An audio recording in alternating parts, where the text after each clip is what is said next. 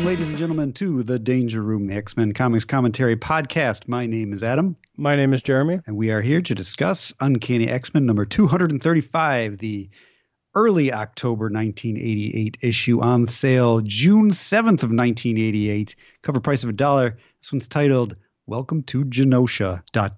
We'll get to that rest of the title later. Yeah. It's a cover. It's not a good cover, but it's a cover. Yeah, it's definitely on the weak side. I mean, just everything about it is not very good. The first and foremost, it's I hate to be this guy. It's Rick Leonardi. Just not a fan. I don't have a thing against Rick Leonardi, and going through again, I was like you, Rick Leonardi. But this time going through it, I've actually enjoyed his artwork more. I mean, he's got a very distinct style, but this issue is probably the weakest of all of the Rick Leonardi stuff that we have covered thus far. And it starts with this cover. The colors are muddled. The characters all have something wrong with them. It's not his best work. And you never know. I think this is an inker we're also not used to. P. Craig Russell. Yeah. At least as far as I know, this is his first work that we're seeing in the X-Men. I haven't been paying attention to the inkers lately. Well, it's the first time I recall seeing his name. It's pretty much been Dan Green, right? Pretty much, yeah. It's an interesting cover. You've got like some soldiers in the foreground that are kind of in blue, like muted blue and gray colors. And then you have the X-Men in the background, full color. And then clearly somebody didn't do any layouts because poor Psylocke's face is covered up by the X-Men logo. I mean, you got it. Havoc works because his face is tucked out from underneath an arm. Rogue's face is kind of like in front of a gun. Wolverine's is below a head. And everybody else is just there, except for Psylocke. She's just like, I think Rick Leonardi's like, well, I got this idea. And he drew it. And he's like, oh, darn it, I forgot about the logo. And yet there is a person on the right-hand side that is in front of the logo. Yeah, it's weird because the logo also goes over the little Marvel box, which for some reason only has Wolverine and Colossus. Did we ever talk about like how the decisions were made for who goes in that box? No. Do you know something about that? I wished, but there's got to be. I mean, one could logically conclude, and they would be incorrect, that the prominent X-Men or heroes are the ones that are featured in that box, which would be incorrect because that's not how it works. There are definitely sketches for every X character ready for the box to be chosen from. But, you know, every now and then they've got like all the X-Men smashed in there. And then you have maybe sometimes a full illustration of Wolverine or Storm or whoever. And in this case, it's just Wolverine and Colossus. And listeners, if you have like the inside deets or want to do the research for us, I've always wondered ever since I was a kid, how does that decision get made? I think the box is definitely smaller than it normally is, and I wonder if that's because if it was normal size, it would encroach into Longshot's hair. Yeah, but I mean, even still, you could make those heads a little bit smaller, and then you could fit 4 heads in there. I feel like there was a lot that we don't know about going into this cover. My guess is that Rick Leonardi drew the X-Men, and it was probably all supposed to be lower and more centered. Oh. And then somebody came along and said, yeah, throw some Genoshans in there. And so they created this border on top of it and everybody got moved. That's what it feels like to me. Yeah, it's kind of a mess. This cover is indicative of what's inside this issue. It's kind of a muddled mess. It's hard to tell what's going on. It's not great color-wise. Yeah, for the most part, okay, yeah, we'll get into it. For the most part, I feel like the story is relatively easy to follow. There's just some elements where I'm like, wait, what? And we'll talk about this. I'm sure we'll talk about them right away. It's not so much the story that's hard to follow as the storytelling. Like from one panel to the next, I got confused a lot. Okay. Yeah, so this is a Stan Lee presentation. Chris Claremont's the writer. Rick Leonardi's the penciler. P. Craig Russell's the inker. Glynis Oliver's the colorist. Tom Orzechowski's lettering. Bob Harris is the editor, and Tom DeFalco is the editor-in-chief. And we get a full-page splash that does say, "Welcome to Genosha, a green and pleasant land of hope and opportunity, where the watchword is freedom." And ironically, there is a man holding a baby who looks to be trying to escape. And I thought this was Havoc at first. It's way too muscular for Havoc. So, I mean, you could almost be like, Captain America's got a son and he's trying to escape from Genosha. Well, it was foolish of me to just assume this was one of our main characters, but I did. Yeah. And I thought it was Havoc.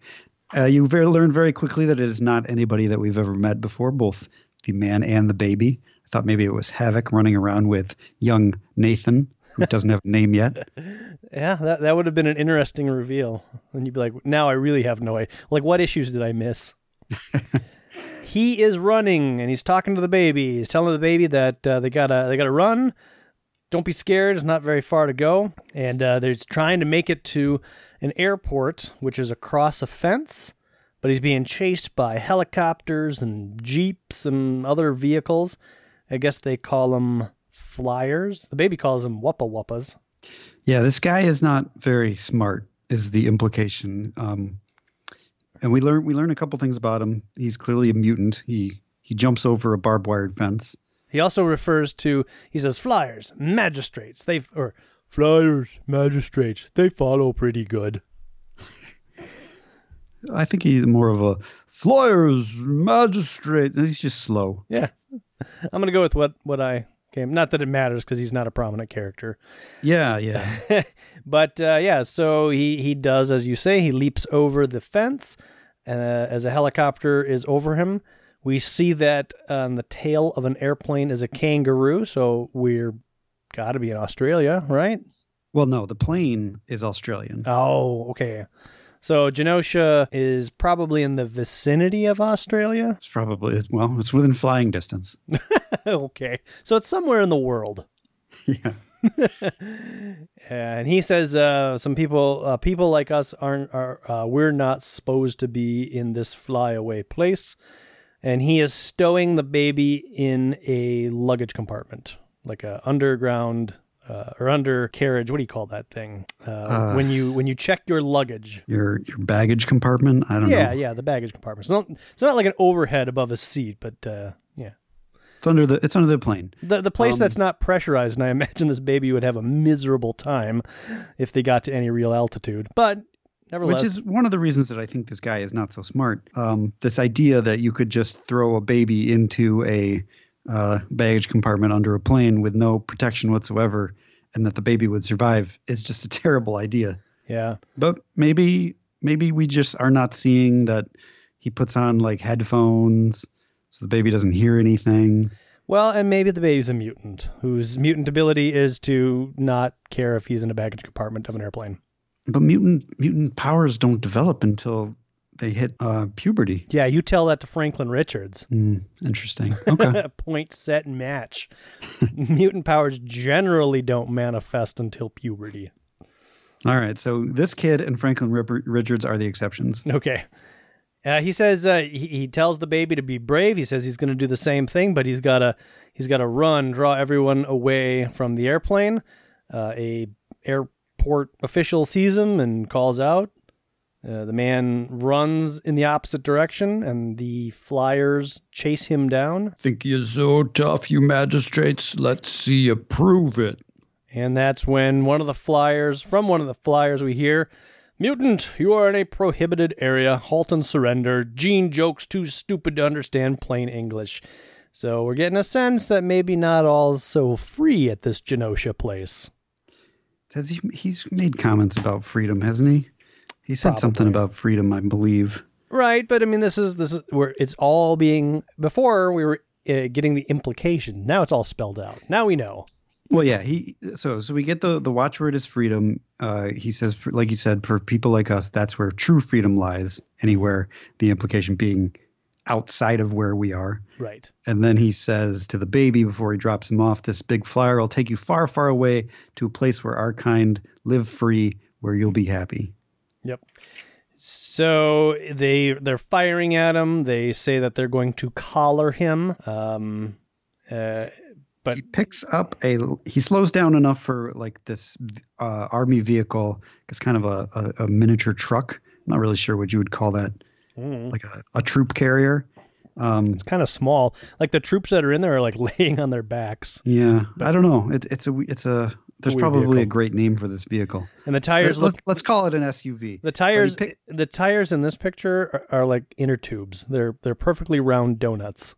It's not a great tires. They're kind of silly. They're cartoon tires. It's like Roger Rabbit tires. In the next panel, he picks it up and the tires are normal there. Mm-hmm. Oh, it's a mutant car. Yeah, he picks up the vehicle and he throws it at the helicopter, and the helicopter and the vehicle both explode. Yep. Then another helicopter comes in and they decide to shoot him from a distance because he's too dangerous, and they take out his legs with helicopter machine guns. He's down but still breathing. Impossible. We hit him with everything he had. The Gene-Engineer breathes his muties tough, which is why magistrates are trained to be tougher. So these guys are magistrates. The Gene-Engineer is somebody that we don't know who he is. And the guys, the guys that are here, the magistrates, match the imagery from the cover, so they're definitely the bad guys. And this guy's last words, he says, as the airplane is taking off, which is a weird thing for an airplane to be doing, considering there was just a battle on the field. Baby boy, both of us at last were free. So the airport is in Genosha, or the airport is in like international free territory? The airport is in Genosha. Okay. But I think like airports generally are, what do you call that? You saw that movie, Terminal, with Tom Hanks. I didn't see. I'm aware of that movie. I did not see it. His country. He can't go back to his country, but he's also can't leave the airport because the airport is like a safe haven outside of the country's laws. So, right, but any airport is so inside of the airport. You're in neutral territory, but the airport is still like under the jurisdiction of whatever country or law enforcement exists. Right. Okay. So maybe this is just standard practice for Genosha. The pilot's like, control tower, am I cleared to leave? There's fire on the runway. And they're like, don't worry. If they shoot at you, you can stop. But otherwise, it's par for another mutie, another Gene joke trying to escape. You're good. You're cleared. It's just the magistrates. But we're missing a baby, but you could probably just take off. Don't worry about it. Well, they don't know about the baby. Yet. Nobody knows about the baby yet. Well, 2 days later they do, because a newspaper article comes out. Times of Australia, maybe? That's what it says. I don't know. I think so. Yeah, it says Times of Australia. Stow away baby found in jet. And it says half a world. 2 days later, half a world towards the sunrise. So I guess it's on the other side of the planet. What's on the opposite side of the planet from Australia? Is that China? I don't know. We never really find out where they are. If we do, it's in some dialogue box that I missed, or. Oh, I don't think we've seen a dialogue box about the geographical location of Genosha yet, or a dialogue balloon but I'm just wondering if they actually mention where they are, but I don't think they ever do. Well, here, I mean, the Times of Australia, I guess I'm assuming they're in Australia. Oh, I suppose. Yeah, I guess that makes sense. I mean, I guess unless they had a newspaper FedEx to them or who knows? I mean, they are on a plane. They could have flown from Australia. But this is more magistrates looking for the kid because they know that the kid has escaped. They say that their next job is they're going to collect the kid, but currently they're on a different job where they have to collect somebody named Jennifer Ransome, and when one of these guys is looking at her picture and says, I read her dossier. She's a nice kid. Shame this has to happen. I guess these are special magistrates. One of them's named Pipeline. And then you've got another one named Punch Out, who's like a bodybuilder woman. And then I don't remember what the third one is called, but if we find his name, we'll mention it. So Jennifer Ransom. Jennifer Ransom. I don't like that name. I do. I think it's a great name. Ransom? Jennifer Ransom or Ransom. Jennifer Ransom. I just go with Ransom. Apparently she's related to somebody. She has no right to, well, maybe not. Because it says she's... I think the idea is that her citizenship is Genosian. Yeah, but she tried to hide her test results, then she fled the country. So, how's that supposed to set an example for the rest of her generation? She has no right to shirk her responsibilities, especially because of her privileged position. Oh, there it is. We're learning a lot about... That's what I was looking for. Her privileged position. So she's either got relations, or she comes from money, or something. And then I guess all Genosians maybe at a certain age have to get tested. And if they test positive, then they get thrown into mutant camp. And I think Jennifer Ransom got her test results, freaked, and fled the country. But that's me just speculating. Yeah, we don't have a whole lot of information yet about Genosha or its politics. Right. A lot of stuff that we know is coming from future issues, but basically we're kind of learning as we go. We're getting a sense of what's going on. If somebody didn't tell me who this was in the Flying Doctor service airplane, I would have no idea that it's Madeline Pryor, because it just looks like a cartoon character. She looks like she's from Doonesbury, to be honest.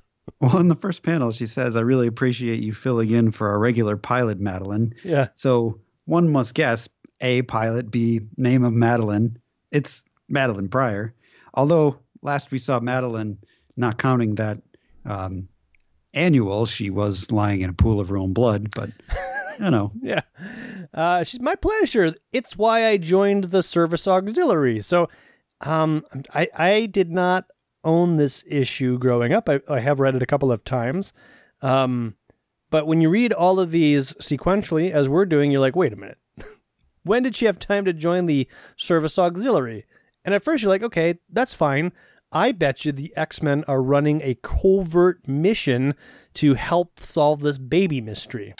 And that's not what they're doing, I don't think. I'm not sure. They definitely don't spell it out. So it's possible. I mean, the X-Men are definitely tracking Madeline, but are they tracking her because she's one of them, or because they're running some sort of mission? We don't ever really find out. Yeah, and it's very confusing. Like, this whole setup makes sense if they're running, like, they've learned about Genosha, and this is their way in. And Madeline being a human, she's going to avoid mutant detection. But if that is the plan, it's not spelled out here. It's not even hinted at here, really, as to what she's doing. Yeah, it is kind of odd. I mean, we know from the past that Madeline flies, but yeah, her suddenly being like, why is she here? It doesn't make any sense. Right. So they land, and the magistrates here, they scan them, and one of the guys, I don't know who it is. It says, interesting, I get a reading from the girl, who is Jennifer Ransom, but nothing at all from the redhead. You mean she isn't a mutant? Nope, I mean I got nothing, not a zippo. My eyes see her, but as far as my special senses are concerned, she doesn't exist. So these must be all mutants who have a duty to their country, and he must be like a mutant tracker. These guys are mutants, and they call themselves the Press Gang. Oh, that's right, yeah. Which is a name, I maybe they explain to us what it means, but I don't know what it means. Oh, you think it I guess I never really even thought that it would mean anything. Well, I'm gonna look it up. I mean, you got the Marauders. That's pretty self-explanatory. They're evil and they maraud. Brotherhood of Evil Mutants, also pretty explanatory. The Alliance of Evil, running out of evil team names here. Oh, the Hellfire Club. All of those kind of say what they do, like we're bad guys. The Press Gang. So the definition of press gang is noun, a body of men employed to enlist men forcibly into service in the Army or Navy. So it could just be that they're calling themselves, they're not the press gang, but right now that's how they're acting, as the press gang. They're forcing her to enlist.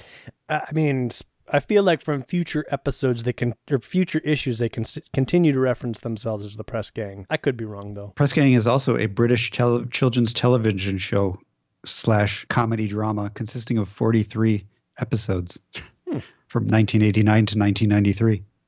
So Jenny Ransom, she's a nurse, and she says, "Where's the patient?" And that's when this guy says, "I'm afraid you've been summoned under false pretenses. We're the press gang, and we're from Genosha, and we've come to take you home." And Madeline takes off running. And that if we don't want no trouble from you, miss. And she karate chops him. It looks like takes off. She throws sand in his eyes. She even thinks like sand in his eyes should slow him down. It does look like a G.I. Joe style karate chop, though. In that case, chum, you're out of luck. She hops into her plane, hoping to take off, but or I guess she's not even taking off. She just grabs the radio and says, Rogue One, Mayday. And while this is happening, what was her name? Knockout? Punch Out. Yeah. Punch Out picks up the plane and tosses it with Madeline in it a short distance. Mm-hmm. But still, it's quite impressive. And the plane explodes, and Madeline barely jumps out. Gotta go. Won't take much to start a fire. Set off an explosion. Ah! And we jump from that explosion to Punch Out, Punch Ticket, Lift Ticket, Ticket Puncher. I just said her name and I can't remember what it is. Punch Out. Punch Out. Mike Tyson's Punch Out. Mike Tyson's Punch Out pushes her into the airplane. They got Jenny Ransom, and this dude named Pipeline is calibrating some machinery and establishing a connection, and basically beams Jenny Ransom and Madeline to Genosha. So his power is some sort of technological genius, and he is able to use computers to open pipelines, ready to digitize subject and transmit. What did you do, says Madeline. Reduced her to binary electronic impulses, then sent her, same as I would any data file, across my phone link to Genosha, same as I'm going to do with you. Now think about this, Adam. This book was 1988 or 1989. Mm-hmm. You read this and you're like, whoa, what impossible science fiction. Now, of course, reducing a human to electronic impulses, that is the science fiction part. But transferring data across a phone link? I mean, granted, fax machines existed, and to a certain degree, so did modems. But a lot of that stuff was so less commonplace than it is today, where I bet you it was like, whoa, that's futuristic. And now it's like, he's just uploading a GIF. Right, exactly. I mean, I'm sure Chris Claremont was in the know as far as this stuff goes. Just not everybody. And I think it's actually kind of a neat idea that rather than his power being just like, I could beam people from here to there, they're like, okay, my power isn't that great. I basically convert you to binary, and then I can send you over this mechanical device. So there's a limitation to the power. Like, if he can't get a dial tone, he can't transfer the file. That's kind of neat. I like it. Jenny also, she says, like, you can't do this. I'm a naturalized Australian citizen. You have no right. And Pipeline, he says, you know the law. Genosha acknowledges no other citizenships but its own. Whatever you claim Genoshans by birth means Genoshan for life. Fact is, your country needs you. And you're going to do your duty whether you like it or not. We never learned this third character's name, I guess. But his power seems to be that he is a mutant detector. Yes. A little later, not the most subtle entrance, as the sonic boom heralds Rogue's arrival. She sees the exploded airplane. Psylocke, you hear what I'm thinking? I found Madeline's aircraft. Look through my eyes and have Gateway teleport you here, and that's what happens. So, were they tracking Madeline, or did they just get Madeline's SOS? Probably a little bit of column A and a little bit of column B. I'm assuming they were tracking her because, she's out on a mission. So I'm not convinced of that. Well, I don't even mean that she's out on an X-Men mission. I mean, she's out doing a mission for Jenny Ransom. Okay. Regardless of whether or not it's X-Men related stuff, they're going to keep track of her. Granted. So, I mean, if you mean like Psylocke's always in psychic rapport of all of the X-Men and Madeline, I totally buy that. I just feel like it's weird that... And their computers are probably also got some sort of tracking on them. Absolutely, sure. I just find it weird that Wolverine's not like, I never liked the idea of her doing those missions, or I never liked you sending her as the bait. Like, there's just like no, like, why was Madeline doing what she was doing? Because a typical Wolverine line would be like, this was a bad idea, or I told you so, or whatever. In response to something like this. Maybe it was his idea, and now he's all like quiet about it. Yeah. Well, we're here. Everybody shut up. Wolverine does kind of a neat thing that we don't see him do too often. He kind of narrates everything, basically telling us everything we just saw. But he's telling. What is that? He's like a Dexter. What does that guy do? What is the job? Dexter was a splatter analysis. Okay, so he's like a crime analyst. Yeah, and so right, he's like looking at like they walked this way, and there's lots of footprints, and then there was a scuffle. We should point out that only Storm and Wolverine have showed up. It's not the whole team. And Rogue. I guess Rogue was there to begin with. Through Gateway's portal. What's interesting is Rogue seems to go back and forth between having glasses and not having glasses. I don't know if you see that. I think she has glasses through the whole thing, but you can't see them in the one panel. Oh, I know. I guess in the one panel, she definitely doesn't have them. So yeah, it's weird. Like when Gateway teleports them, she doesn't have them. You could argue that Psylocke's little butterfly effect is covering them, but then she's got like green sunglasses, and it's very inconsistent. I blame the colorist. I mean, you need lines for glasses, so I would also put some blame either on the inker or the artist. Probably the artist. It's probably a lack of communication. There was probably like the artist's intention was that there wouldn't be lines, but the lines would be like just the color, or it's just a mistake. Yeah, I'm gonna go with mistake. And then Wolverine says that there's a hemostat with the nurse's sense. What's her name? The one Madeline was flying with. So he knows that she had this job. She knows that she was with some other woman who was a nurse. We just don't know why. Maybe they explain it next issue. Guess put a pin in it, as you like to say. As I like to say.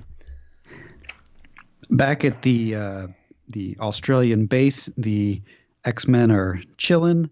You got Havoc at the computers with Dazzler, Colossus, Longshot, and Psylocke wearing a college uniform for some reason. It's very weird. I don't know what Dazzler's wearing. Maybe it's a bikini, but I think she's wearing her workout fatigues. Okay, sure. She was just jogging around the complex. Dazzler says, well, Alex is complaining about how difficult the computer is to use, but how they work so well for Madeline. Dazzler says, well, she certainly spends enough time down here playing with them. And that's when Alex freaks out. He doesn't freak out, but he says... He doesn't freak out, but after correcting her and saying, it's her way, Dazzler, even though she's not a mutant and doesn't have any powers, of pulling her weight with the team. But then, which makes you think that he did freak out a little bit. He thinks to himself, down, boy, down. No need to be so defensive. Allie didn't mean anything nasty. Didn't realize I was so touchy where Madeline was concerned. It's weird because when you read those, it's her way, Dazzler. Even though she's not a mutant, blah, blah, blah, blah. It's just kind of like... It's conversational. It's conversational. It doesn't sound defensive at all. Like if he was like, shut up, Dazzler. You don't know what she's going through. That would be where he'd be like, ooh, down boy. But this is just like, yeah, she works with computers. Throw in some more exclamation marks. Yeah, that's all you need to do. Or bold some text or anything. But to me, you take out that thought bubble and it's like, yep, just having a conversation. It's all good. And I think the main thing is we're establishing that Alex has feelings for Madeline. Just as a couple of issues ago, we kind of established that Madeline has weird impulses towards Alex. Which is fine. I just wish it was a little clearer here. It's not fine because Alex has a girlfriend who happens to be having kidnapped by the Marauders right now. He should be worried about her. And Madeline has a baby that who knows what happened to this child. It's toxic. It's a toxic relationship. She left a note for Cyclops because she thought that she was going to be dead. Look for our kid. And apparently she just feels like off the hook now. Well, I told Cyclops to worry about it. I don't need to worry about the kid. I'm not going to try to get the X-Men to like deal with this kid problem that I have. I'm not even going to bring him up. Yeah, well, I mean, she's off the hook. She left a note. Terrible. This is their coping mechanisms. They feel slighted. I mean, I guess Madeline has no relation to Lorna, but they feel slighted, and so they have something in common, which is maybe why they're developing feelings for each other. I'm actually fine with them developing feelings for each other. I just wish either of them would occasionally feel sad about the things that are happening to them that are pretty important in their lives. Sure. So the follow-on to this whole thing of like, didn't realize I was so touchy where Madeline was concerned could be followed up with, it's really strange how I don't miss Lorna, or I feel like I should be mourning her loss more, or any sort of thing. Any mention of Lorna. Right. Anyways, so... Or Madeline could explain the reason why she takes these missions is because it gets her out and allows her to be like, continue the search for her child. Sure. That would make a lot of sense. But no. Tell Storm that they've got radar contact outbound from her position. Psylocke is on course for Sydney. Nobody else even remotely close by could be our boy. So they're tracking an airplane flying away from the X-Men. Longshot, I think this is his only line, says, "Then let's go get him." No, he has another line on the next page. Oh. "We came as soon as you called, Storm. Boy, this is fun. Ha!" Speak for yourself, Longshot. Teleporting's for Star Trek, not for me, says Dazzler. So the rest of the team is being teleported into Sydney International Airport via Gateway, and Dazzler brought the costumes of Wolverine and Storm. Although, honestly, Storm appears to be wearing a similar enough thing to her costume, but I guess it's lacking the little lightning boltish thing. Yeah, pants. She brought Storm's pants. Here's your pants, Storm. Wolverine now knows the what's her name's name. He says, "Weird. Madeline's and Jenny's scents are cold, but there are 3 other comparatively fresh, as though they all got on the plane together, and then our 2 gals vanished." Yeah, so they've tracked down the plane that the press gang left in. And so they continue tracking the scent. It's Wolverine and Rogue. And they track it to a hospital. They figure that they're super beings based on the fact that somebody threw the plane. Wolverine was able to detect that, and they had shields against Betsy's long-range side probes. That means super beings, and they get disguises to enter the hospital. Wolverine gets a robe and sits down in a wheelchair, and Rogue has some nurses' smocks. Is that what they're called? Smocks? Sure. Rogue says, "Well, we can't start a fire here." "I know, girl. I remember San Francisco." This is where the trail leads. Referring to X-Men number 221. And then Rogue details that more. "Man, we wrecked that hospital in San Fran fighting with the Marauders. It was a miracle no patients died. I don't want to push our luck here." This all seems like unnecessary dialogue. Yeah, the only dialogue that's necessary here is when she says, "Pediatrics? What do these creeps want with babies?" Right. Everything else is unnecessary. And someone we recognize as Punch-Out, who is also in a nurse's outfit, says, "I'm sorry, this is a restricted area." And that's when Wolverine leaps into action. "Don't not bother me none, babe," and he punches her in the face. Do you mean Punch-Out featuring Mr. Dream? I was wondering if you were going to reference Mr. Dream. Well, duh. And that's when Wolverine flies out of the wheelchair to Rogue's surprise and punches Punch-Out in the face. "The one who trashed she's a bad guy, darling. The one who trashed Madeline. Ow, my hand," says Punch-Out after punching Wolverine. His jaw, like a hit steel. And she attempts to punch Rogue as well, and Rogue stops her hand by cupping it and absorbs her power, and apparently grows in size. "Whoops, I'm growing to match her physique." Her partner's in that room. "Wolvie, they're stealing a baby." Presumably the baby from the beginning of the issue. Right. So she jumps in, and Pipeline is securing the mainframe storage, and Wolverine gets shot at. It's a really bad panel here. This whole page is kind of just hard to follow. This is where I started having trouble. Like I was able to follow what happened, but not the panels didn't help. The drawings didn't help. No. Like, the storytelling here is sort of lacking. It's like Pipeline makes somebody appear in a magistrate kind of army uniform, and that guy shoots a gun that knocks Wolverine and Rogue out the window, and apparently they're unconscious now. Which I was like, really? That's odd. But all of this happens in such a flow that it was hard to figure out exactly what's going on, in my opinion. Yeah, no, I mean it's weird. I didn't have any trouble following it. It's just it's not well drawn, right? So you get everything you need from the dialogue. Wolverine bursts in. The guy shoots at Wolverine, hits Wolverine, but nothing happens. And Wolverine's like, guns don't take me down. And then you're right. Pipeline brings in a dude with a big gun who shoots, and somebody screams super loud in an entire panel. They go flying out the window. So yeah, it's a super powerful gun, Adam. I guess. It doesn't look super powerful. It's no Rob Liefeld gun. Nothing's a Rob Liefeld gun. And he thanks the magistrate for taking care of that, and they decide that they're going to evac, but... well, they want to evacuate, but because Punch-Out is missing, they're not going to leave without her, so Pipeline brings a whole team of magistrates who all look the same, adding to the confusion. There's like a guy with a mustache, I think, over in the far left. Okay. There's a guy on the far right with some goggles, I think. There's a guy in the front that has goggles too. Yeah, well, so there's 2 out of the 10 that have goggles. So they're different. Yeah, okay. They're all right-handed, which is funny. I mean, a nice touch would have been to make one guy holding their gun to the left. Yeah. That'd have been a good touch, but nah, they're all carbon copies of each other. And that's when Psylocke loses contact with Rogue and Wolverine. They've been attacked and they're unconscious. Those two, cripes, who'd they run into? The Hulk? So even Dazzler's surprised, like, they got taken out? They're tough. Well, I saw what happened and I was surprised. And Psylocke knows that reinforcements have been summoned from literally nowhere.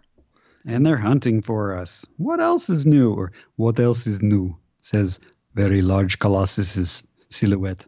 And that's when somebody, don't know who. I think it might be Havoc. No, I mean, Longshot says, Psylocke, is that them? They're shooting. Nice bunch of guys, says Havoc, without even a howdy do or anything. So yeah, everything. I guess the problem that I have with this is just it all happens so quickly, right? That it's hard to really absorb what's like. This could be paced better. They're hunting for us, and they found us. Rather than, it would have been neat to have a page or so of them kind of skulking through the alleyways, tracking maybe the magistrates or vice versa. Create a little suspense, create a little tension. But the drawings of the action, partially because so many of the magistrates look the same, it's too busy to know exactly what's happening. Behind me, comrades, use my armored body as a shield. And Dazzler says, with our Colossus, how about we put these creeps out of business before someone gets hurt? I wish he would have said permanently, just because. And so, yeah, your courage does you credit, Allison. She's like, I'm scared, but if it's me or them, better them every time. And so they fight. The 3 of them, Colossus, Longshot, and Dazzler, take off running straight towards the magistrates, and Dazzler uses a dazzle blast to dazzle blind them. The magistrates are dazzle blinded, even with their eyes closed. And of course, by the time their vision clears, it's too late. Somewhere else, other magistrates are dealing with an intense level of fog. Never seen a fog this thick, comments a goggles man. Yeah, this is Storm, Havoc, and Psylocke. Storm commands Psylocke to lead the magistrates away from the airport so that they can deal with them without the danger of hurting anybody, and also try to scan their thoughts, which Psylocke says she's been trying to do, but they're shielded against telepathic scans. How convenient. You betcha. They may have been protected from my probes, but they're still vulnerable to my influence, ignoring us in favor of the illusions I'm casting into their minds. And then Havoc says, if they've heard Madeline, I may not be so careful about where I place my plasma beam. And Psylocke thinks to herself, he isn't joking. He's angry enough to kill. Hmm. Again, forcing this romance down our throats. Yep. One of the magistrates ponders whether or not these are the local equivalents of the magistrates. The other guy's like, don't matter. We got our orders. I hate these overseas ops. Locals never understand our purpose. Yeah, well, ain't hard to understand how we'd feel if some outsider did the same to Genosha. I guess Genosha is short for Genosha. Sure. We're getting to know these people. Yeah. They call their homeland Genosha. Storm laments that this is not what she envisioned as their debut as local heroes. Yeah, which was an interesting. Then I remembered. Oh yeah, this is happening in Australia, and the X-Men live in Australia now. I had forgotten. And then she also wonders, like, merciful goddess, could they represent the Australian government? But then why kidnap people? Where do they come from? What do they want? Who are they? So as the two guys ponder why other people don't understand Genosha, Longshot in a really terrible panel says, "Peekaboo, I see you." Yeah, I wouldn't say this is the worst offender. It's recognizable as Longshot. Oh God, it's terrible though. It's really bad. No, it's terrible. Look at his mouth. Yeah, it's not bad. Hey guys, peekaboo, I'll see you. It's bad. It's not bad. Who said that? One of the magistrates says, and that's when Colossus barges through the door and says, "We did." Crom. When Conan shows up and says, "By Crom." And we get some dialogue boxes. Lay down your weapons, villains. And the magistrates respond, "We're no villains, Gene Joke. We're magistrates. We're the law." Cripes, civilians, somebody says. I think Dazzler says. Bunch of people are showing up behind him. "Get away from here, friends, at once. Hit the bricks. Trooper, I'll cover you," says one of the magistrates, and throws some grenades with 7-second fuses at the X-Men here. Once the pin's pulled, they can blow up any time. Longshot doesn't even consider that. He grabs a couple more grenades off the ground, or I guess there's only 2, and tosses them to Colossus, who grabs hold of them and I guess covers them into the recesses of his chest. Dazzler gets the bystanders to flatten to the ground, and Longshot also sees, before the grenades go off, so this is all happening in less than 7 seconds, that the magistrates are about to shoot at the distracted X-Men, and he throws his flechettes at them, making them unable to shoot. Some of them hit the gun, some of them hit their hands. "He spiked my pistol!" And then the grenades go off. Boom! And Colossus collects the explosion unto himself, I suppose. Longshot says they didn't care who they hurt. Dazzler finishes off, so long as they got to us. Like Havoc said, nice bunch of fellows. Longer this lasts, the greater the danger of that happening. And then there's a pointless full page splash of I guess the idea is the X-Men finished the job. But really, there's I guess there's 2 magistrates up at the top, and Longshot kicks one of them, and that's kind of neat. I'm not sure what his rope is attached to. And then I guess there's some more of these guys at the bottom, but I can't really tell if those guys in the background are just the regular citizens or if they're also magistrates. Colossus says, "Then comrades, let us end this battle once and for all." It's all right. It's probably the best art of this issue. Ugh, I feel like it's an unused cover. This probably should have been the cover, actually. I mean, take the dialogue box out, throw the X-Men logo on there, and it's an okay cover. I wouldn't say, I don't know, it's bad. It's better than the actual cover. It's definitely a lot less busy than the actual cover. I don't know. I'm not impressed. Probably wouldn't have worked as the cover because the logo would have just covered up Storm completely. So the cops are showing up, and the magistrates across town, or whoever these people are, the Pipeline and Punch Out, the press gang, collect Rogue and Wolverine, who are still unconscious, and drag them over to Pipeline, who zaps them over their phone line to Genosha. We still don't have a name for the third guy. I'm looking him up online. Oh, he's Hawkshaw, so he does have a name. Not in this issue, he doesn't. No, he does, because I remember thinking that's a hard to pronounce thing. Hawkshaw. They figure that the Gene Engineer will want to examine these 2, Rogue and Wolverine, and probably add them to the gene pool. Ooh. Yeah. So they teleport Rogue and Logan. They note that Rogue is waking up, and before Pipeline teleports her, he inserts a sedative subroutine into the transmission program, so she'll be fast asleep when she arrives. Circuit leaks established, pipeline's open, subjects on her way, and then presumably they transport themselves as well, although we never see that. And the cops show up to the other side of town, I guess, where the rest of the magistrates, the one from the full-page spread, are bound up in some steel girders, and stamped against the steel girders is the little X-Men 8-pointed star logo. Looks like a Good Samaritan's left a calling card, too. What do you think, Mick? The Oz got its own team of super blokes. Oh, man, we should have been doing this whole issue in Australian accents. Inspector Dundee, the stowaway baby from the Qantas flight. Found something, Mick. Oh, his name was Mick Dundee. It's terrible. And he's like, that's not a knife. He's vanished. You got any explanations, mate? I'll tell you nothing. Well, that's a magistrate. Well, so he's like, I'll tell you nothing. He just has no accent. Well, he has a Genosian accent. Oh, I don't know what that is. It's just everybody talks like this. Like Strong Bad. Isn't maybe Genosha supposed to be by South America? For some reason, that's ringing a bell. I mean, obviously, it doesn't exist, so. I guess we'll learn when we learn. And that's the cops are like, electronics gear is sophisticated, smashed to bits. Send it to the lab for analysis. Or, that's not enough. Send it to the lab for analysis, Mick. Sorry to see you cop such an attitude, chum. Because it strikes me your silence may cost your bosses a whole lot more than they bargained for. At which point the magistrates all shout in unison, diplomatic immunity. No, they don't. But they probably have it. I bet whoever nailed you is probably after the baby. The baby. and them. And when they catch him. And the press gang as well. And when they catch him, I hope those heroes give them everything they deserve. Even though the cops just got here and have no idea what's going on. But, okay, they've leapt to a decent conclusion, I guess. They're pretty good detectives. They put 2 and 2 together.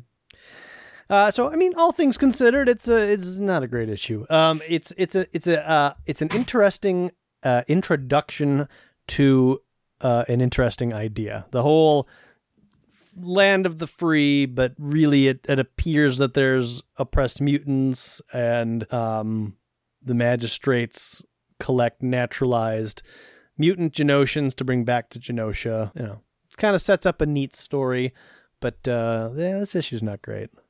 It's a starting point, and it's a good starting point. It's very interesting. There's a lot of like, oh, I wonder where this is going. Like it feels like a new story, and there's a whole lot of possibilities for what's going on. So it does its job. Its execution is a little lackluster, mainly because of the artistic storytelling. And I think the coloring also was a big problem for me. But overall, I thought it was good as a good like first story point. Yeah, yeah, definitely. And maybe that's just we're biased because of what comes after this. But I don't know, whatever. It sets up a neat idea. It's a new direction, which is always good. We're starting to move somewhere. Yeah. So there you go. That's my dogs barking. They like the idea too. So let us know what you thought of this first part of this new direction and new story by visiting us at www.xmenpodcast.com. You can go out to facebook.com/Danger Room Podcast. Follow us at Danger Room Go. You can email us, dangerroom@xmenpodcast.com. Go out to iTunes, leave us a review, leave us a rating. We haven't actually had a review since September of 2018. It's been a while, as Stained would say. So head on out there and maybe let us know. Well, maybe nobody subscribes to a podcast through iTunes anymore. Maybe they're all going through Stitcher and Spotify and other media consumption sources.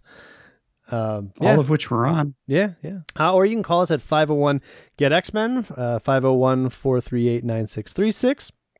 Go out to leave a message. Patreon.com/Danger Room, and you could donate to us at our one and only $1 level. And then you can become a Scootin' Futzer. Who doesn't want that? Join the Scootin' Futzer army. As soon as we get 150 Scootin' Futzers. We're going to come up with some Scootin' Futzer swag. Yeah, we'll have merch. Futzer t-shirts. Scootin' Futzer.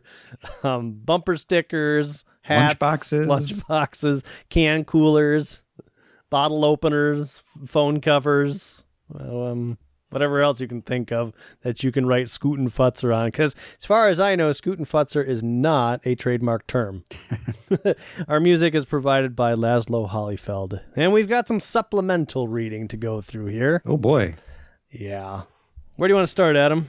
Cloak and Dagger, Volume 3, Number 1. I didn't read this. No? No. Okay, well, I'm not going to, where we left off in Strange Tales, Dagger. Oh, that's right. She was Dark Dagger. She was Dark Dagger, and X Factor was about to face off with her. And that happens. And the most interesting part of that was what's with this issue was what's going on with Cloak. In last issue, he had been called by some small child and was trapped in a pentagram by some book like the Necronomicon. And it turns out that his dad is an old, like old as in 60s or 70s, Doctor Strange one-off villain who decided after being bested by Doctor Strange that he would become an accountant, but he still has all these books lying around, and his kid called Cloak, and the guy just lets Cloak go. He's like, sorry to bother you. It's, it happens. Transports them to where X Factor are fighting Cloak. Let's see. Beast is really dumb in this issue, which is annoying. Like, they make him so much more dumb than anywhere else. Cloak traps Dagger, not Dazzler. That's so hard to do. Inside of his cloak, where she is able to expel all of her darkness, and she comes out as Dagger, except she's also blind. And then in issue 2, which I threw in because the X Factor is in the first couple of pages, it turns out that she's not actually blind, but then that turns out to be a fantasy. So technically, X Factor already have an issue in this issue. They are just in Dagger's fantasy, but she's in the hospital and she's still blind. And I didn't read the rest of issue 2.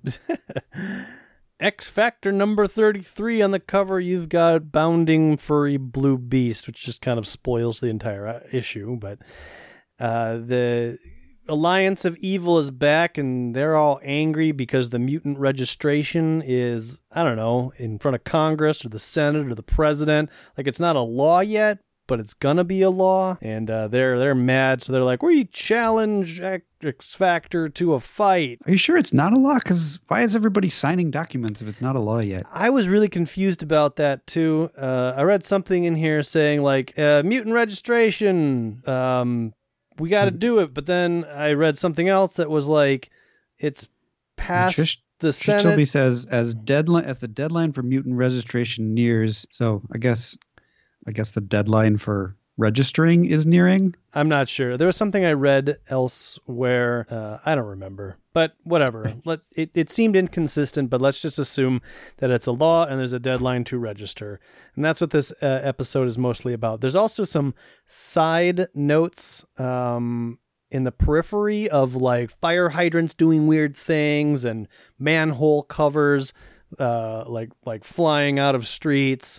The X Factor kids go shopping because they're going to be sent off to a boarding school because they've missed a year, if not longer, of actual school. And as they're trying on clothes, they're either too small or too big. One shirt actually kind of attacks Boom Boom. And there's some news and radio programs talking about all these weird, strange things that are happening to inanimate objects within Manhattan. It's got a very Ghostbusters vibe to it. Yes, that's a good way to put it. And then at ship, Cyclops is looking over Beast, but he sees all this stuff happening on TV. He wants to help out, but he's got to watch Beast. And there's some comments about how he should be looking for his kids, but he's too busy taking care of the team and blah, blah, blah, blah. So the X Factor kids, they help take on the Alliance of Evil. And then midway through the issue, we finally learn this strange guy who's been flying around collecting children. The guy who kind of looks like Wolverine or Boba Fett. His name is Orphan Maker. And for some reason, he sneaks into kids' houses and steals kids. And then I don't get Wolverine out of this at all. Well, he's got like the cowl. He's got like the Wolverine spikes on his head. I guess. Yeah. Well, not really. No, they're like little Wolverine spikes. And no, you don't see it? No. Okay. But go on. Okay. And he kidnaps kids and brutally murders parents. Yeah, so last time we saw this person, we thought they were killing the kids and the parents, but guess not. Although he fires a gun very close to the vicinity of this kid's head, so this kid is probably deaf. And the person flying the ship, who I believe we saw, is kind of an egg-shaped person. We don't see the person in this issue. They refer to themselves as Nanny. But tonight, Nanny's darling must go back to sleep. That's right. Close your eyes. You've earned your rest. You're the best little orphan maker in the world. And one thing that'll be interesting as we go through the upcoming issues of X Factor and X-Men is I never really understood the whole Nanny orphan maker storyline. So we know that in a previous issue of Power Pack, that guy was the guy who was contacting Nestura. Was connected to a collective that had a bunch of children. Right. And I'm wondering if that's Nanny. Oh, I thought maybe it was in reference to Mr. Sinister and an orphanage, but I don't know. I don't know if we'll find out. I don't know. Yeah, I have no idea. Those are our options. I do know that Nanny and Orphan Maker make appearances in the X-Men, but I don't know what their motivations are, so... I've never read these issues either, Power Pack and these X Factor issues where they show up. So not that it's helping with the story at all, but at least I'm getting a little bit of backstory for the future upcoming X-Men's. So Orphan Maker, when I was young and we were in high school together, you used to draw this character called Zippo all the time. Was Orphan Maker your influence? Totally. Okay, because basically Zippo looks like Orphan Maker. Yep. No, it's exactly the motivation. For our audience, if you want to know what Zippo looked like, just look at Orphan Maker. Yeah, I stole the name of a cigarette lighter and the likeness of Orphan Maker and called it my own. Meanwhile, while all of this is happening, Beast keeps turning into Blue Beast and then back to Human Beast. And the ship is, I think, pumping him full of sedatives to try to revert him back to human because they don't know exactly what's going on. But finally, Beast is able to overpower all of the medicine and break out of the restraints. And he's like, no. And now he's speaking normal. There's no contractions or anything. He's using big words. And he said that he heard that the Alliance was out and the kids were in trouble and he needed to help. He needed to hold on. And so he did. And now he's ready. So Cyclops and Blue Furry Beast leap into action. And Beast is way stronger. And he's just as smart as he ever was. And together as a team, they are able to take out the Alliance of Evil. And that's when the Brotherhood, Freedom Force shows up. And they're like, we'll take them into custody. Oh, and you guys need to sign the registration. Beast decides to sign the registration, I think, as Hank McCoy. But the rest of X Factor is like, we're going to use our identities. We're not going to sign up as our real names so that we can live our lives, which kind of defeats the whole purpose of the mutant registration. But, Rusty. Well, they'll be able to keep track of them. There's a mutant out there called Cyclops. Yeah. It's better than nothing, I suppose. Rusty here, the big thing is he didn't want to come out with his powers. Because people would recognize him back from X Factor #1 when he burnt a lady. But he's like, you know what? Tomorrow I'm going to go and I'm going to turn myself into the Navy and I'm going to take whatever consequences come of my actions. But I'm not signing this paper. Like Rusty really came into his own this issue. Yeah, and it's sort of important as we are on the eve of X-Terminators. Yeah, X-Terminators #1 is now on sale, and that's essentially where this will directly continue to. And Cameron Hodge is confirmed that I think last time we saw somebody making a deal with Nyestri, I think we assumed it was Cameron Hodge. I don't remember. This confirms that it was. Okay.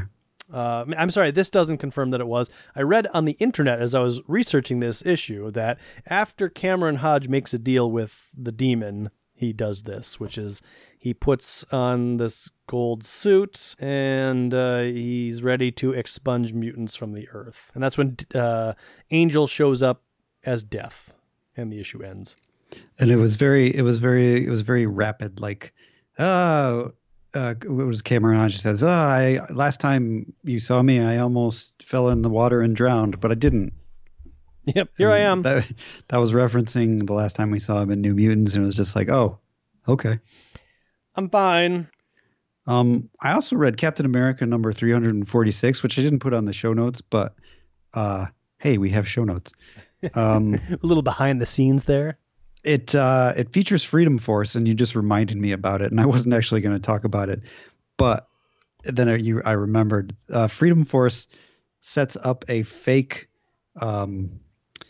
courtroom scenario where they're trying to lure in these mutants that are rescuing various mutants around the world, and it's just completely stupid and ridiculous. Pyro is like an attorney, and Stonewall is the prosecutor, and Blob is the judge, and everybody on the entire jury are like Destiny is in the jury, and they're all it's just a big fake trial in order to lure these this group of mutant helpers, I guess. I don't know what they are, but I think they get wiped out in this issue. They're just mutants who are against the Mutant Registration Act overall. The Brotherhood. Also, not the Brotherhood. What are they now? Freedom Force? Freedom Force. Freedom Force. I also took a look at Excalibur number 1. That's right. That came out.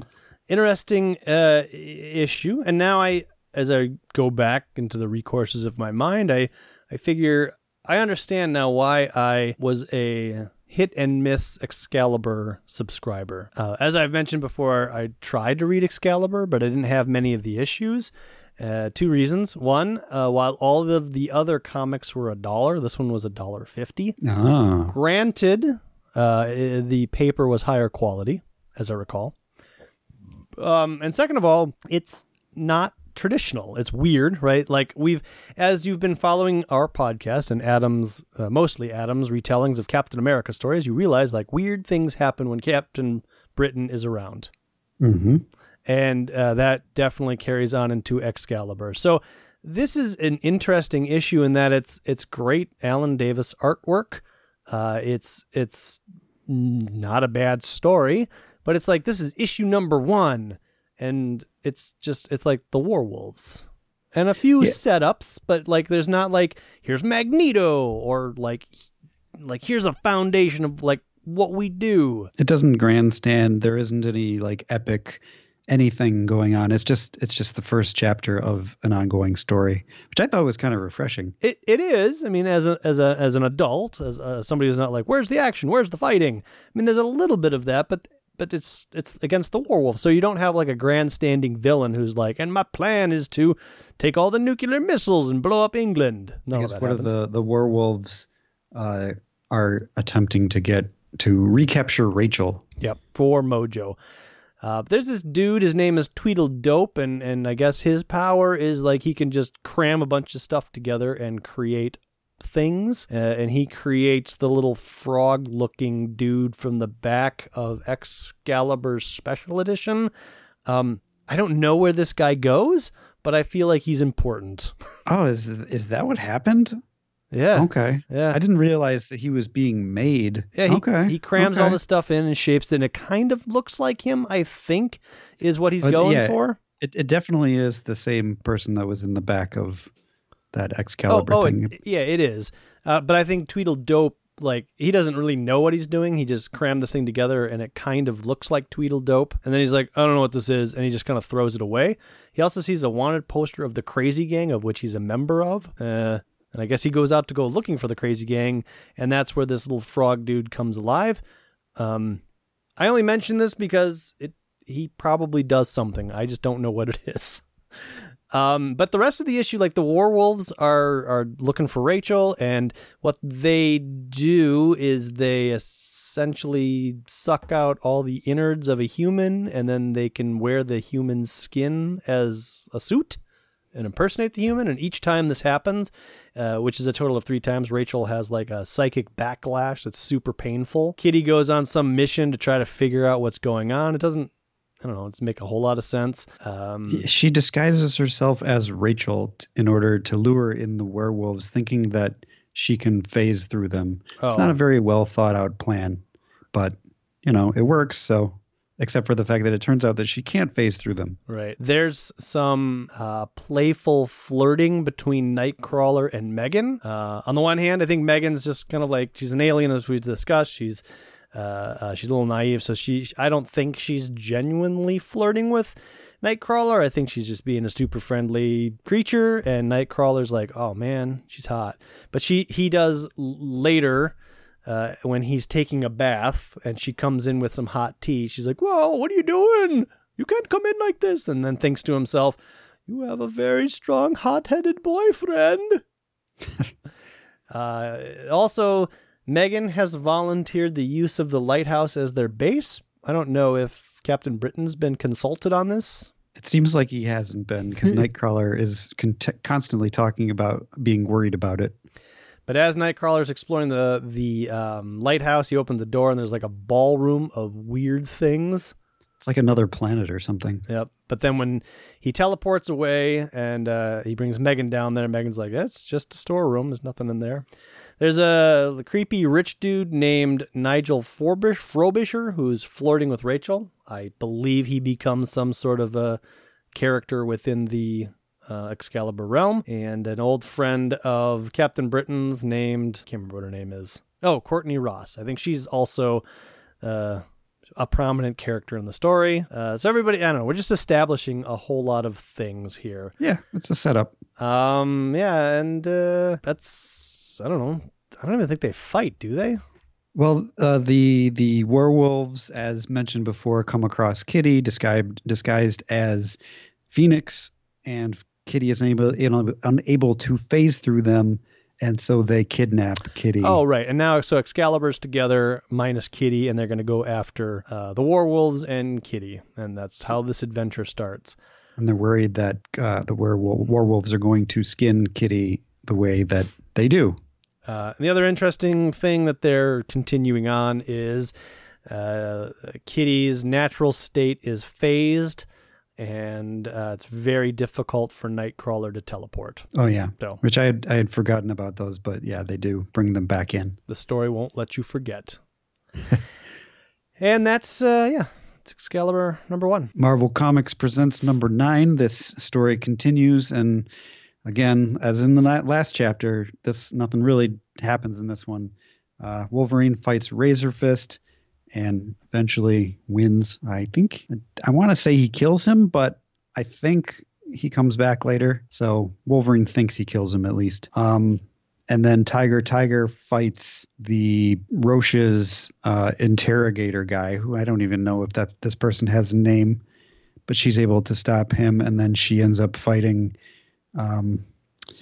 Sapphire Styx, who was the lady who has that kissing power. She kisses people and absorbs their power, and she manages to best her, I suppose. And the interrogator and I guess the Inquisitor is his name. He's Johnny Inquisitor. So Johnny Inquisitor and Sapphire Styx, is that what it is? Sapphire Styx run away, and that's where we leave off. I don't know. It says, 2 bruisers giving all they got, winner take all, because whoever slips first pays for the forfeit with his life. And that's when Razor Fist falls to the ground. Yeah, and I mean, Wolverine just gutted him with both claws. Oh, so you think he might have through the stomach survived that? Because well, I think he appeared, like I looked in the thing, and he appears in, I don't know how many years, but he appears in an episode of Avengers somewhere down the line. That's so weird. So maybe it could just be his body. Who knows? But yeah, it's comics. So some writers like, who we haven't seen in a while? Razor Fist. Let's put him in an issue of the Avengers. Let's bring back a Razor Fist. The fans have been clamoring for it. Yeah. All right. Well, that's what we have for you this week. Indeed. I don't have anything else, Adam. Do you have anything else? Do you want to do that thing where we guess how many episodes we released and whatnot? Yeah, let's. For longtime listeners, you'll know that almost every year, if not every year, we go through and Adam has statistics and I try to guess what they are. And Yes. now that What are my statistics? now that it's February, we're gonna do it. Better late than never. How many episodes did we release in 2018? In 2017, we released 30. Oh. And in 2016, we released 29. Oh. And in 2015, we released 30. Whoa. 2014, we released 39. I think that was our best year. Our inaugural was that our inaugural year? No, we started in 2011. Oh, okay. Oh, actually, in 2013, we released 40 episodes. So that was our best. Wow. Best. Every year I say I want to beat the previous year. You said last year was 30? Last year was 30. The previous year was 29. The previous year before that was 30. So we did 30, 29, 30. I feel like it would be really difficult to... I don't think there's any way we release 31 episodes because there's a lot going on in our lives that caused us to miss many weeks. But I didn't think it would be... It's 54 weeks in a year? Is it 54 or 56? 54. 52. 52, yeah, 52. So 26 would be like one every other week. I feel like we did better than that. I guess I'm going to, gosh, I don't know. 31. Let's go with 31. I feel like that's going to be high, but let's go with 31. You're right. It is high. Oh, 28? Now you're low. Oh, 29. You got it. Ding, ding, ding. Wow. All right. So was it a leap year? Is that why we went? No, I'm just kidding. It wasn't a leap year. That's better than I thought. I mean, it's not great. I feel like we should be able to crank more quality episodes out than that, but Well, our best year was 40. That's a lot. Which is pretty, it's probably as good as we're ever going to get. Right. So we've been pretty consistent around 30, 29, like 2015, 30, 2016, 29, 2017, 30, 2018, 29. So let's see if we can beat 30 this year. My New Year's, no. We just need to be 29 now. Well, that's true. So 30 it is. Wow. All right. Well, what other statistics do we have? Is that it? We covered 21 issues of the Uncanny X-Men. Okay. As opposed to last year, we did 16. Oh. But last year, we covered a lot of supplemental crap. Okay.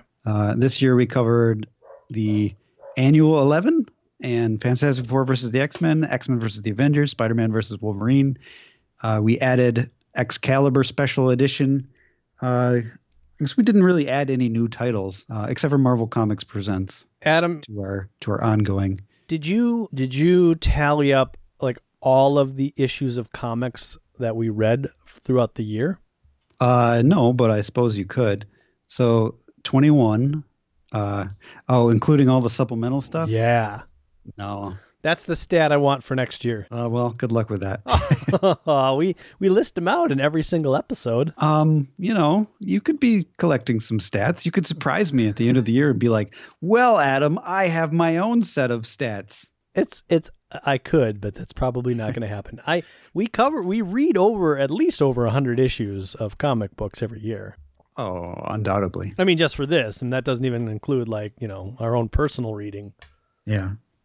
So there. Well, I got a Marvel Unlimited subscription, so I've been reading like a lot of stuff, just kind of curiosity to see what's going on in the rest of the Marvel universe at the same time as the Uncanny X-Men.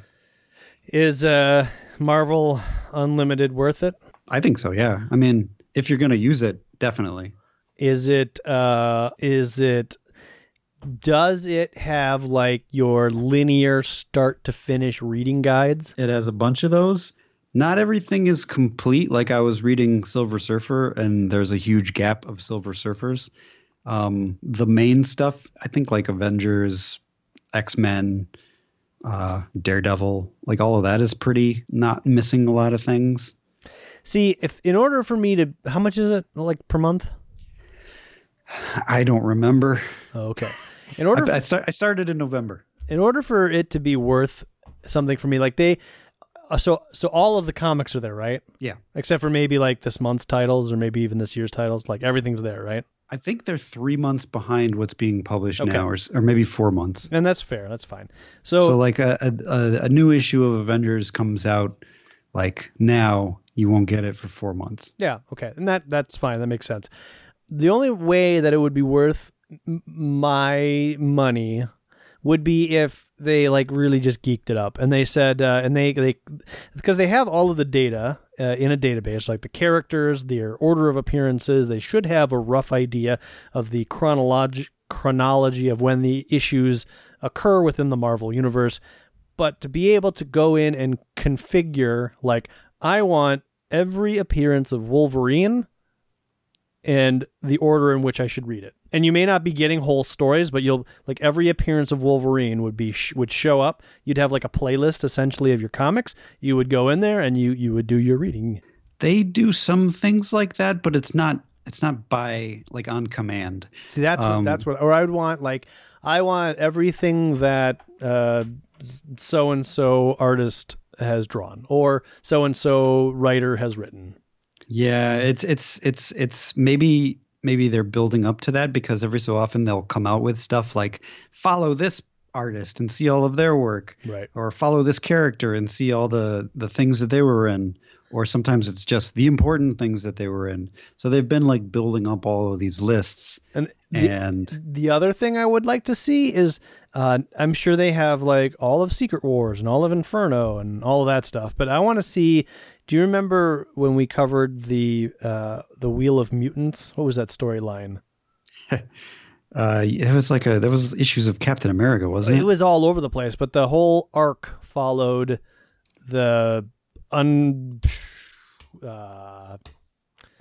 can't remember, but the League of Evil, or you remember it had like Cobra Commander. I can't remember, but things like that where you could like drill in and you could be like, show me the Cobra Commander story arc, the one that goes through the Beast stories, Captain America, Hulk, and all that, and then boom, assemble like that whole reading list of that kind of side story plot that they did. I think that is too.